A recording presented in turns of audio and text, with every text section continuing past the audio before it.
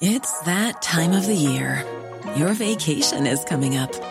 You can already hear the beach waves, feel the warm breeze, relax, and think about work. You really, really want it all to work out while you're away. Monday.com gives you and the team that peace of mind.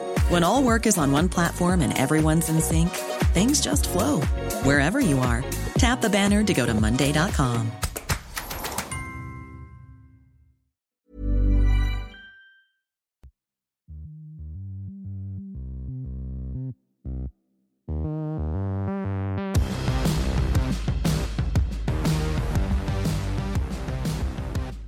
Here with Matthew Renshaw on the Unplayable podcast. We were supposed to catch up at the SCG, which was going to be a really nice backdrop for this chat, because you've got some good history at the SCG, and it's just where you might play a game of cricket in a couple of days' time as well. But we're in a pretty good backup venue.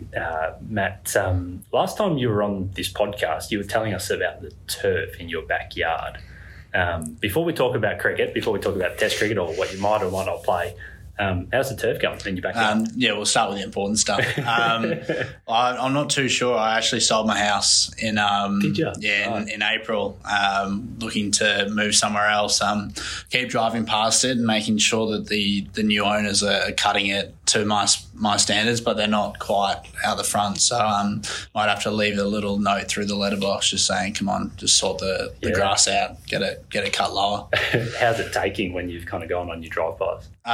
It's still like quite thick. It still looks like the grass. It's just they don't cut it as low and as frequently as me, I think. Obsessively, yeah. That's a big ththing. Like, did you think about potentially transporting?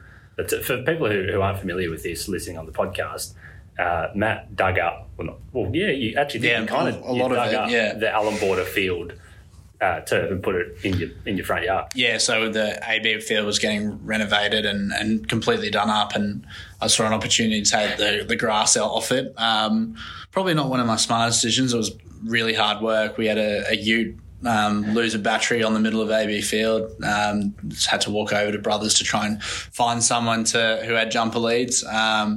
But yeah, it was a tough ordeal, but it was quite nice afterwards to say that I had AB turf. If I find a new place and buy it, I know that the Gabba might need renovating in a few years' time for the Olympics, so might need to try and steal some Gabba turf in a few years' time. That is a very good point, and you are a man who is keeping track of all the turf around Brisbane, where it may or may not be going.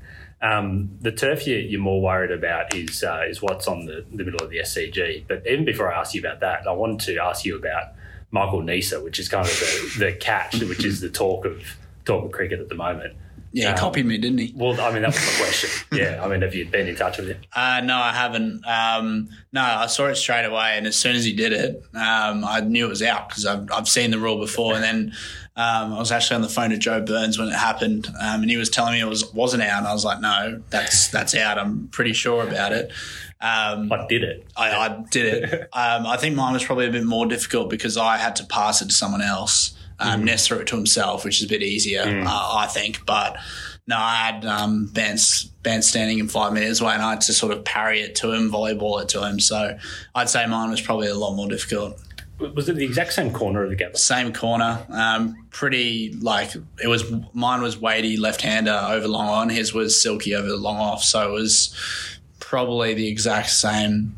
If we had an aerial shot, we might be able to work out if it's the exact same bit of turf. But no, it's weird that it was the exact same place that it's happened in the past. And significant that it was the exact same place. And this is kind of my question. I think the question a lot of people are asking in the debate that's going on is, yes, it's obviously a catch. What both of you have done is within the rules, but kind of that pocket seems like there's quite a lot of space between the rope and the boundary. Yeah, well, I was reading an article today about it, and it showed all the different types of catches that have happened throughout history. I remember seeing like the Maxwell one where he threw it and came back in. But it's funny how there's some grounds where there's 2 meters of rope, and even like you've got cameramen, you've got the ball kids sitting around. You're not sure if you're going to stand on them. It's probably lucky that one of the ball kids wasn't 5 meters the other way, and Ness might have knocked him over and then tried to call interference like you did in handball back in the day.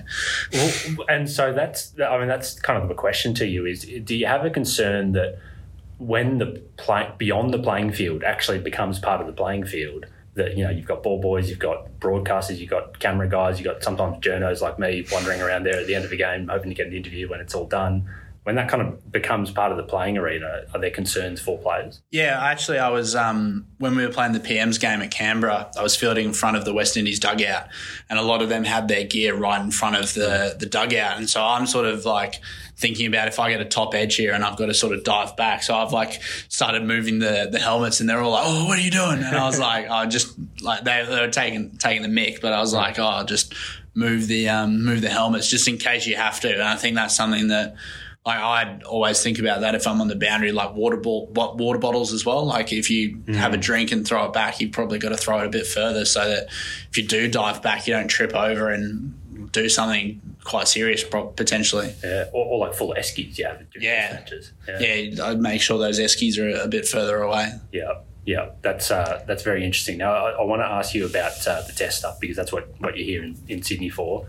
What's it been like being back in the squad? Yeah, it's a strange old thing. It's been a long time between drinks for me. It was something that I've always been aspiring to do, but it's always, you get asked this question a lot. Oh, you want to be back, and obviously you do. Everyone wants to be playing Test cricket for Australia, but I think in the past few years it was more reinventing why I was playing cricket, and a lot of the time it was always, yes, I was only playing to get back for Australia, but more the last few years it's been, no, I'm just playing cricket, and if I play for Australia, that's going to be awesome and it's going to be a great time, but it's not putting it on a pedestal. It's, I'm playing cricket. If I play well, I'll play for Australia, and that's sort of the way that I've been trying to think about it as much as I can. But yeah, coming back in, it's weird. Like back into the home dressing room, the SCG was really strange. I've only been in there once. It was looking around, look up, see my name on the board. That was quite nice. And then everyone's got their spots in the dressing room, and I'm coming in late. I was like, oh, where do I sit? But weirdly, I'm sitting in the same spot I sat 6 years ago. I was going to ask, so there was Davey sitting next to me, and I was like, anyone there? And he's like, no, you sit there. I was like, awesome. Like, that's where I sat. I got really good memories there. So it's weird how, like, over so long, 6 years, I'm back in the same spot. It's a strange feeling. Yeah, full circle kind of thing. Yeah, definitely. The reason you've got good memories is because you made a ton out there, right? Yeah, it's my only Test 100. Amazing game. I absolutely loved it. I've always loved the Sydney Test just because of sort of the McGrath Foundation. There's a lot of amazing cricket games that have happened here over the years. The India in, I think it's 2008, the South Africa in 2009, those really come to mind, where I'd be down the Gold Coast with my cousins playing backyard cricket, and then we'd come in. And I remember that Sydney Test, 2009, I was driving up from the Gold Coast back to Brisbane, and we were listening to on ABC, and then Graham Smith walks out as we're pulling into the drive, and it was like, come on, Dad, hurry up, we got to get back and watch.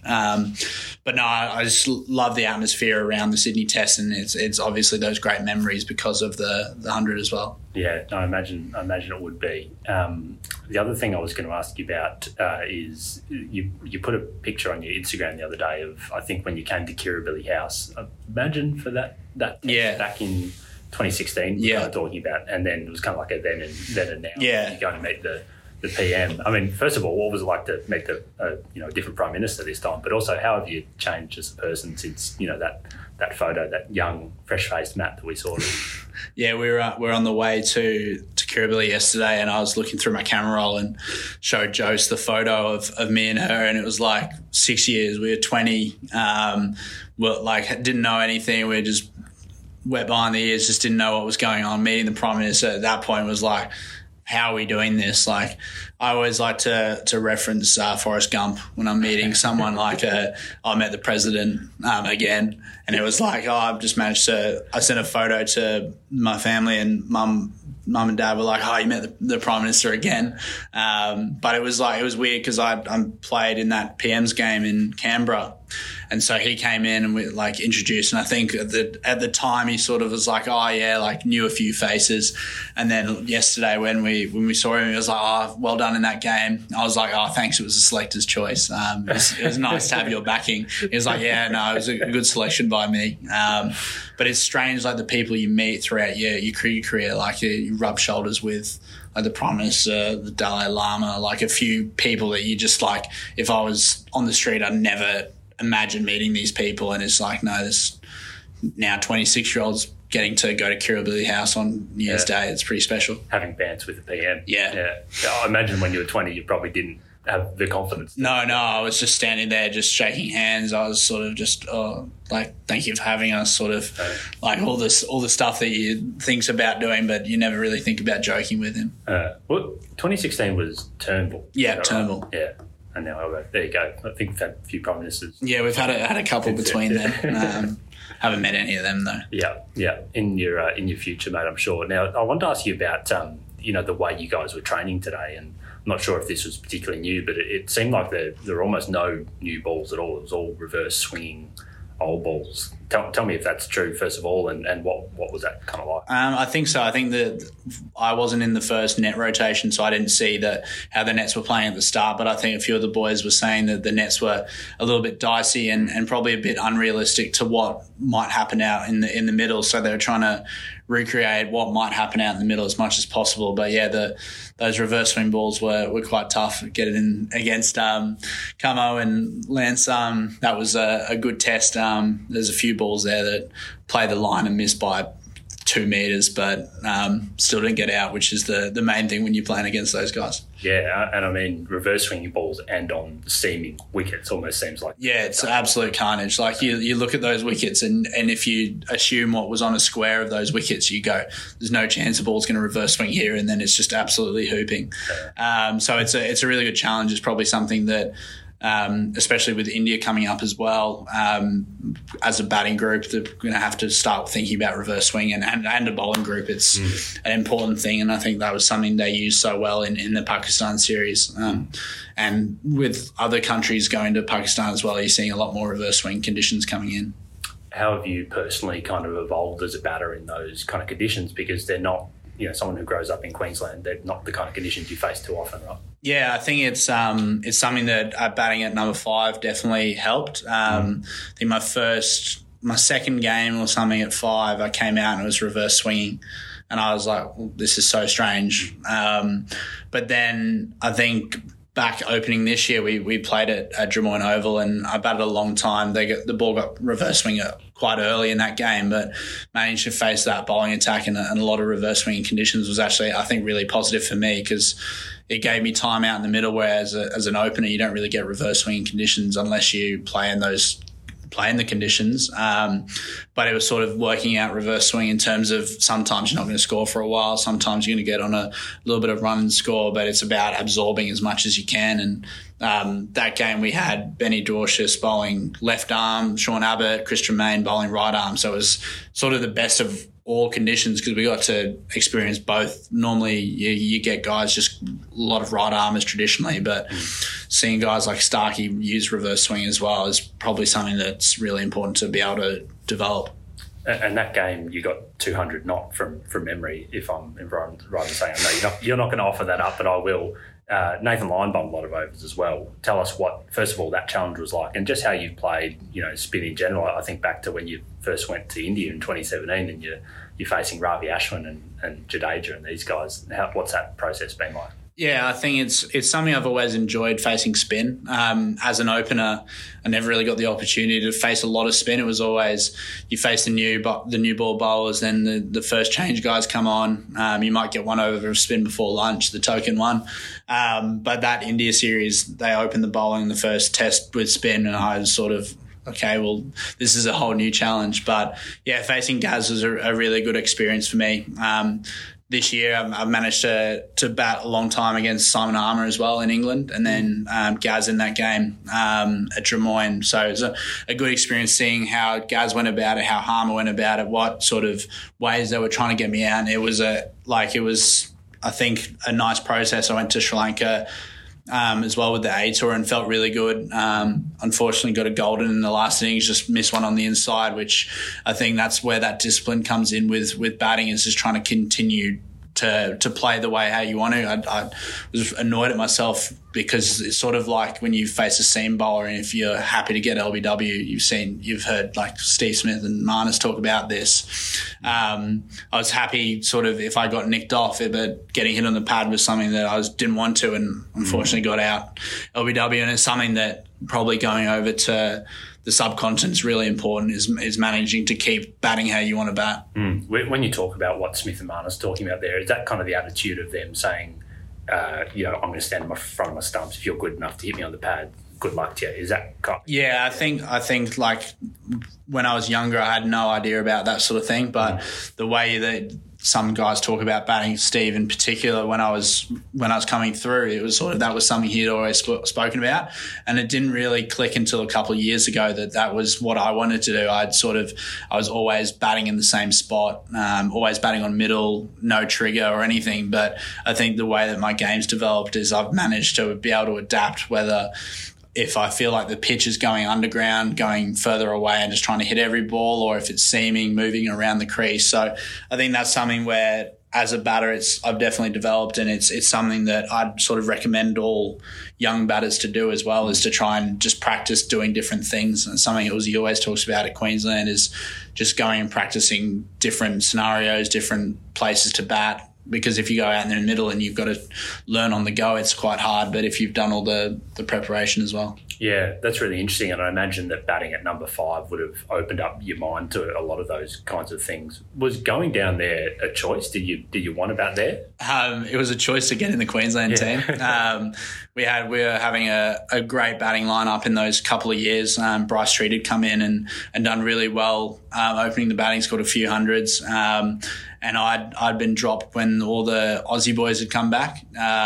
So then I had to it was the first time I'd been dropped from the Queensland team, because it was sort of, I was always thinking about playing for Australia, and I just started struggling with my batting and my mindset. So it was sort of, at that point, I had a couple of choices to make. I could have just waited 2 games for the Aussie boys to leave again and come back in and try and do well. But I think a lot of guys would think that is the best way to go about it. But for me, it was, I needed to take a break. I'd had a massive big bash with the Heaters, played every game, which I'd never done before. Was player of the tournament there for the Heat. And then I just needed a little break, and unfortunately I couldn't get that at the time. So I sort of had to take it on myself, which was a massive call for me. Could have been the end of my Queensland career, but I knew that at that point I knew I needed to change something, and that was the big decision. And then coming back in, we had our COVID season, and it was weird. Like, that preseason was at the start of COVID, so we didn't really know what we were doing. It was come in to train, you've probably got a half an hour time slot, and then you've got to go home. And it was weird because I'd come in and I'd be like, well, I'd have only this half an hour time, and I'm trying to reinvent my whole batting technique and mindset and stuff. And you're like, no, you've got half an hour against sidearms. It was like, okay, I've really got to use that half an hour to my advantage, and how am I going to improve myself? And I think the conversations that I could have online as well, like picking up the phone and calling a few people, was big as well. Probably changed the world a lot, COVID, with a lot more online and that sort of thing in the workplace. But yeah, it was something that was a real challenge, but yeah, got there in the end and got to that number 5 spot. Who were the phone calls that you kind of made? A little bit of Uzi, a little bit of the coaches, just trying to work out the best way to go about things. That year that I got dropped, I was sort of fiddling with a trigger. I felt like I couldn't access the short ball well enough, and then I wasn't getting forward enough because I was thinking about the short ball. But it's never a good time in the middle of a Shield season or a Shield game to go out there and try and change your trigger. So I went in that preseason and went, I'm going to change my trigger. I'm going to stick to it. And I think I still do that trigger for the most part. Occasionally it changes here and there just naturally. But, yeah, just trying to stick to the same thing. And I stuck to it, and it was hard. There was times where I was like, no, do I stop my trigger? Do I go further? But it's just sort of developed from there, and I'm feeling really good. So you're back opening now, and when you put all this really fascinating stuff that you're talking about your journey, I guess, from the 6 years ago since you last played Test cricket, and it really does sound like a journey. If you get the nod to play in this Test, that you're batting at 5 or 6, which isn't where you've been batting for Queensland, you feel like all that stuff you're kind of talking about will prepare you pretty well to potentially make runs. Yeah, definitely. I think it's having gone through this experience, I feel like I can bat anywhere in the order. I always felt like I could, but I never had the opportunity. I think that's can sometimes be a curse for openers. It's like you're good at opening, keep opening. Whereas I'd always batted in the middle order in one-day cricket and T20, and then when they saw the opportunity for where I was going to fit in the side, it was that 5 position. And I think it was sort of the best thing for me at the time was to go, you're going to bat 5, we're going to see how you go. And we had Marnus and Uz and Burnsy available the whole year. So it wasn't like it was, they'll go away soon and you can slide up the order. It was, no, you're the highest you can bat this season's 5. And we won the Shield that year, but it was because all of our batters were doing what they needed to do. And at times I came in the 5th over, at times I came in the 105th over. So it was like working out how to deal with that patience of waiting rather than, I always made a joke, I've never sat in the dressing room before I batted. It's always after I've nicked off. So it's like I was sitting in the waiting area, viewing area, just like, I haven't batted yet. Like, I need to think about that rather than I nick off and walk off and just start joking around with all the boys. But I think that made me more comfortable being able to do that. You're almost, as an opener, you're almost conditioned to sit in the changing room while your team is batting and kind of be miserable, right? Yeah, you walk off and you're never sitting in the rooms, unless you get 100 or something, you're never sitting in the rooms being level. You're thinking you're either low or high. You're never like that. So it was sitting there. I try to be quite a jokey person, but I'm still being serious with my cricket. So I'd sort of joke around with the people around me. Probably sometimes to a curse to the boys around me. A few boys might have left intentionally, but no, it was just a great experience. So it's fair to say you're not the turtle anymore. I've tried not to be too much coming back in. I think I've obviously matured a lot in the 6 years. I feel like I can have adult conversations with a few of the guys, which I probably didn't feel like I could talk to any of them back in the day. But no, it's at times I can still be the turtle, but it's more just being myself when I come back in around now. Yeah, that's nice. And the final piece of all this that I wanted to ask you about was being a dad. What's that been like? What's it changed for you in your life? What's it changed for you in your mindset? It's definitely changed my sleeping habits. I was talking to a few of the boys and they were like, oh, what time did you wake up this morning? And normally if we had a 12:30 net session and I had nothing on in the morning, I wasn't playing golf, I'd sleep till 10 or something. This morning I was up at 7:30 to crying baby and a wife who was quite tired as well. But no, it's definitely changed my perspective on things. I probably haven't had a lot of time to do much of that I'd done in the past. If I came home, I'd be straight on the PlayStation or something. I haven't touched my PlayStation in 4 weeks. It's more what do I need to do to help Josie out? But that's the big one. It's coming home and you don't think too much about cricket because you got to try and keep this baby alive and feed it and change its nappy.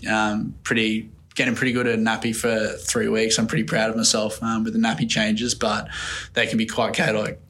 I imagine it would be. Well, we look forward to potentially seeing you in action in this Test, Matt, and we're all interested to see how you go, maybe this Test and beyond as well. Thank you for having me.